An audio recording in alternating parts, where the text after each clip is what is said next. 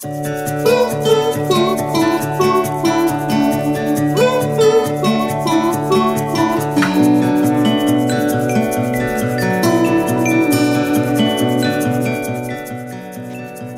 once again to the Shenzhen Stories podcast. I am your host and founder of Shenzhen Stories, Trey Hobbs. We're very excited you're here today. Today's story is so incredible.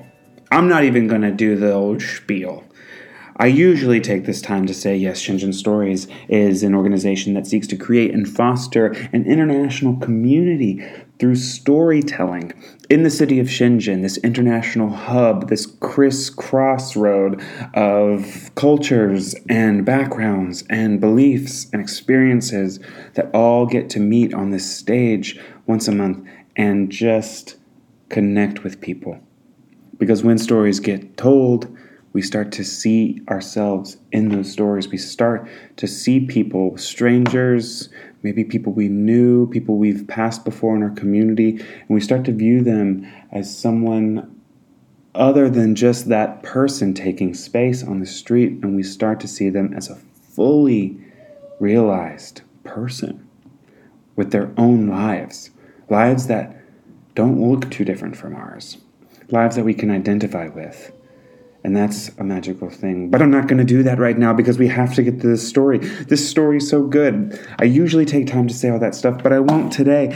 Today, I want to get into this story. This story was told by our very good friend, David Shepard, or Shep to his friends. Shep has been working with Shenzhen Stories. He wears many hats. He does a lot of our photography. He does some tech needs for our live events. In fact, right before the story, he was still fulfilling these tech needs at our first day live event last Friday.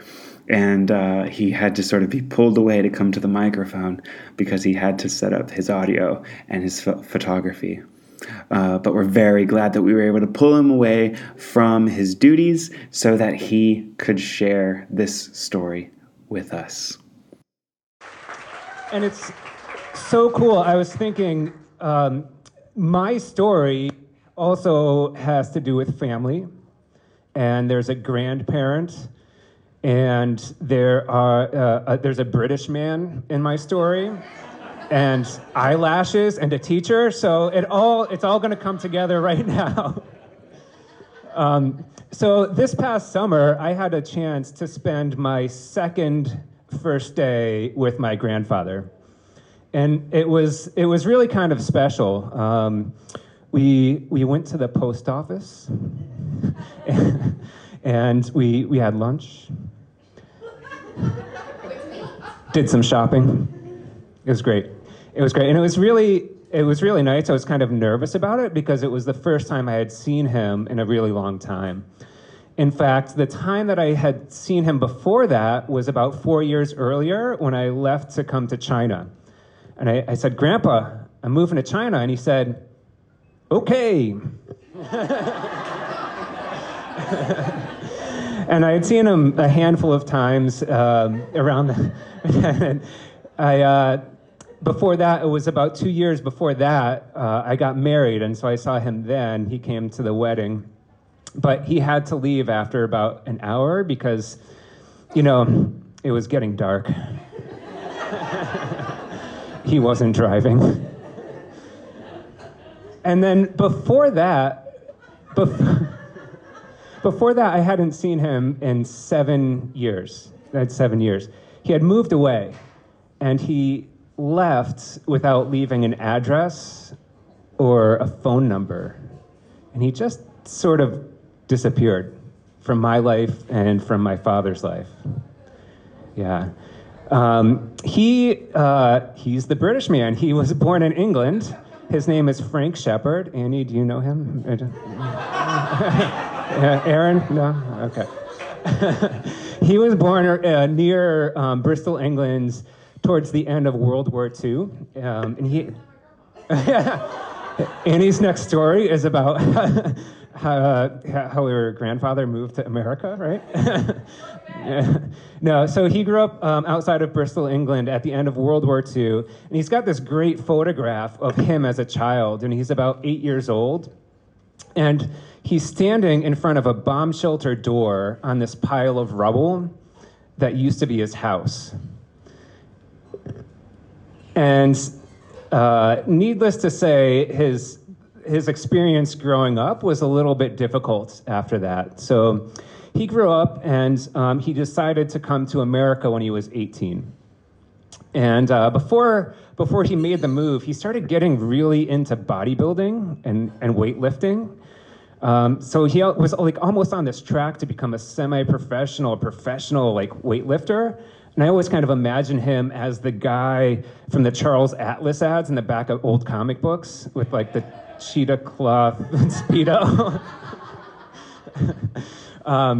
So he gives that up, right? And he moves to America.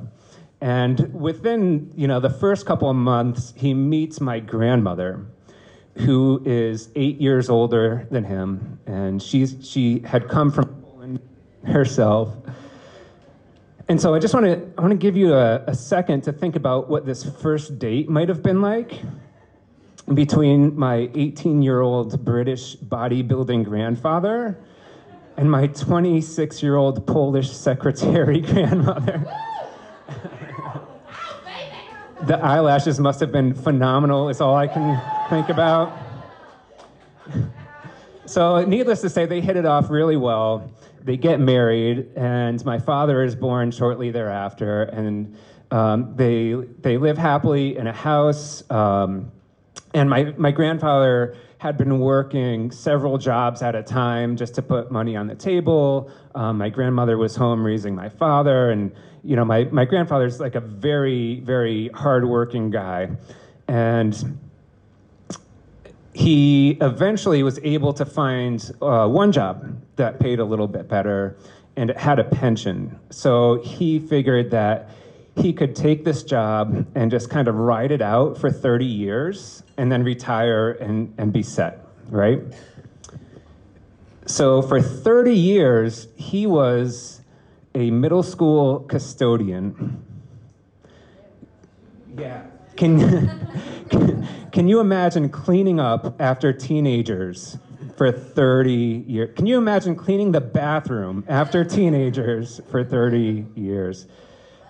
He was a trooper, but he did it. He did it. And so when I was younger, my parents were divorced when I was about 3 years old. And so after that, the routine was that I would see my father every 2 weeks, every other Sunday, and he would pick me up and take me to my grandparents' apartment, where we would spend the afternoon, and then he would bring me back after a few hours. And so for years, my experience with my grandfather were 3 to 4 hours on Sunday, every other Sunday afternoon. And I don't know how well I actually got to know him as a person during that time, but I have these memories of him of like taking me out into the back and flying a kite. And I remember that in the spring and summer and the fall, if the Mets were doing well, there was always a baseball game on.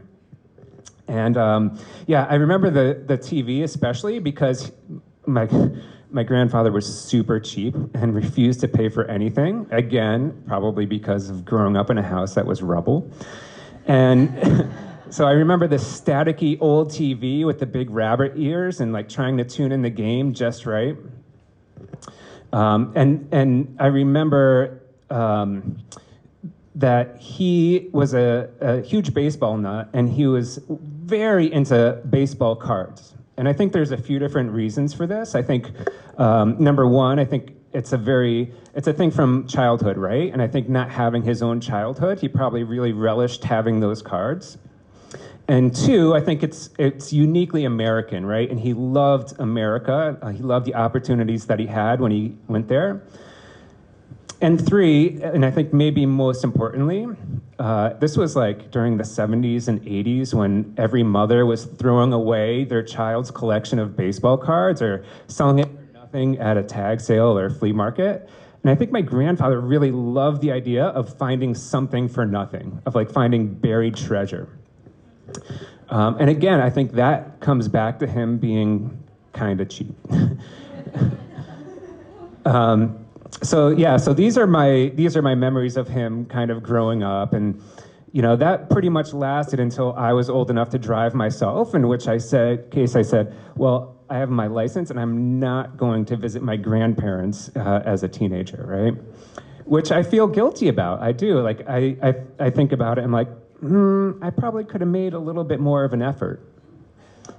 And I kind of wonder if that, I always wondered if that like informed any of his decisions moving forward. Because when I was turned 20, my grandmother passed away. And like, this was like a sharp left turn in our relationship, because that's when he decided, I'm gonna move away. And he moved with another woman who lived in the same apartment complex with him. And they moved a couple hours away, and my father and I helped load up the truck, and we packed him up and we moved him to Vermont, and I said, okay, see you later. And then, because nobody in my family is good at communication, we didn't talk for a long time. My wife is laughing, but it's it's a nervous laugh.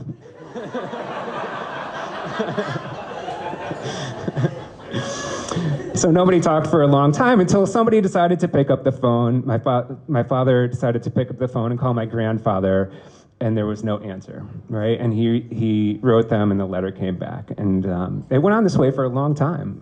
And I got angry about it.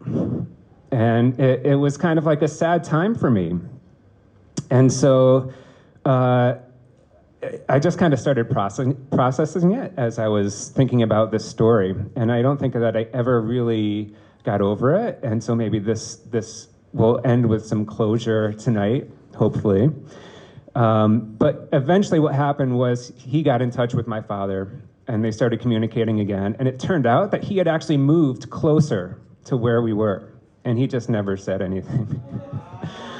So anyway, after a few years of that, our relationship did start to get better, and he did make an effort to come to the wedding, right? And I went to see him a few times before we moved to China. And then this past summer, I got to see him, and we went to the post office, and we went to lunch, and he ordered the short stack of pancakes, the cheapest thing on the menu.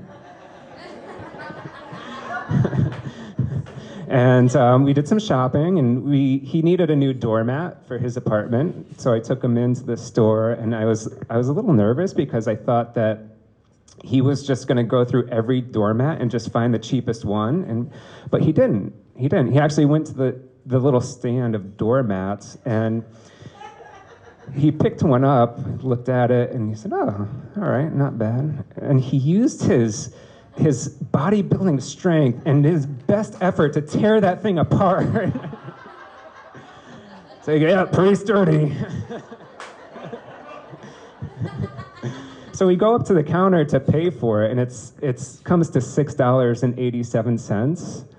And he pulls out his wallet, and he starts pulling out singles. 1, 2, 3. And we're just, the cashier and I are kind of exchanging glances. He gets to 6, and he stops and puts his wallet away. And I'm like, oh, it was $6.87. He's like, I know. And he pulls out this huge change purse. And he starts taking out pennies and nickels and dimes. And he says, my pants are going to stay up after this. And the cashier started giggling, and I started laughing, and we all kind of had this shared moment of comic relief, right? And it was great. And like, that's kind of the moment that I realized, like, my grandfather's doing okay, right? Like, he's doing pretty well.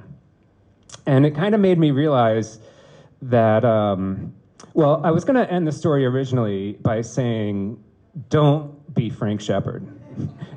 Don't wait 7 years to talk to your family, right? Go to the post office with them as soon as possible. But as I thought about it, I thought, that, in that shared moment, I realized something else, which might have been even more important, which is that my grandfather is living a life that is without fear, and he's living without regret, and he's living without anger. And I think we can all make it our first day to do that. Thank you.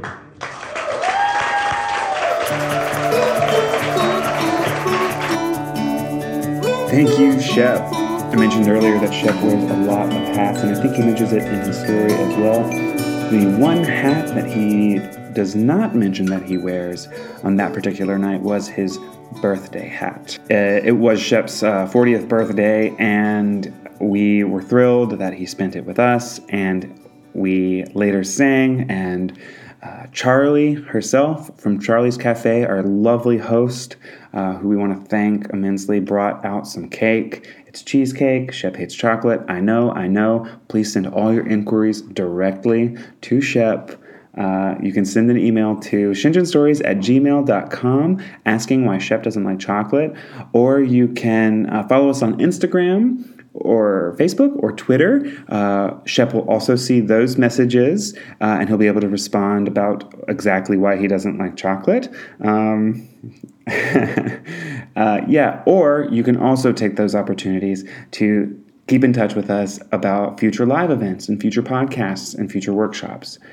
We would love to just hear from you if you just want to say hey, or if you're interested in coming to a live event, or if you're interested in sharing your story on our stage. We would love to have you, because it is our firm belief that everyone has a story to tell, and we want to hear yours. The next opportunity you'll have for that is our live event on October 25th. It's our spooky Halloween event, and the theme is masks, however you'd like to interpret that. So if that sparks a little flicker of your imagination, or it reminds you of a story that you have, please don't hesitate to get in touch with us. We'd love to have you up there telling your story. I think that's going to be it for us today. We'll have more stories coming your way as soon as we can.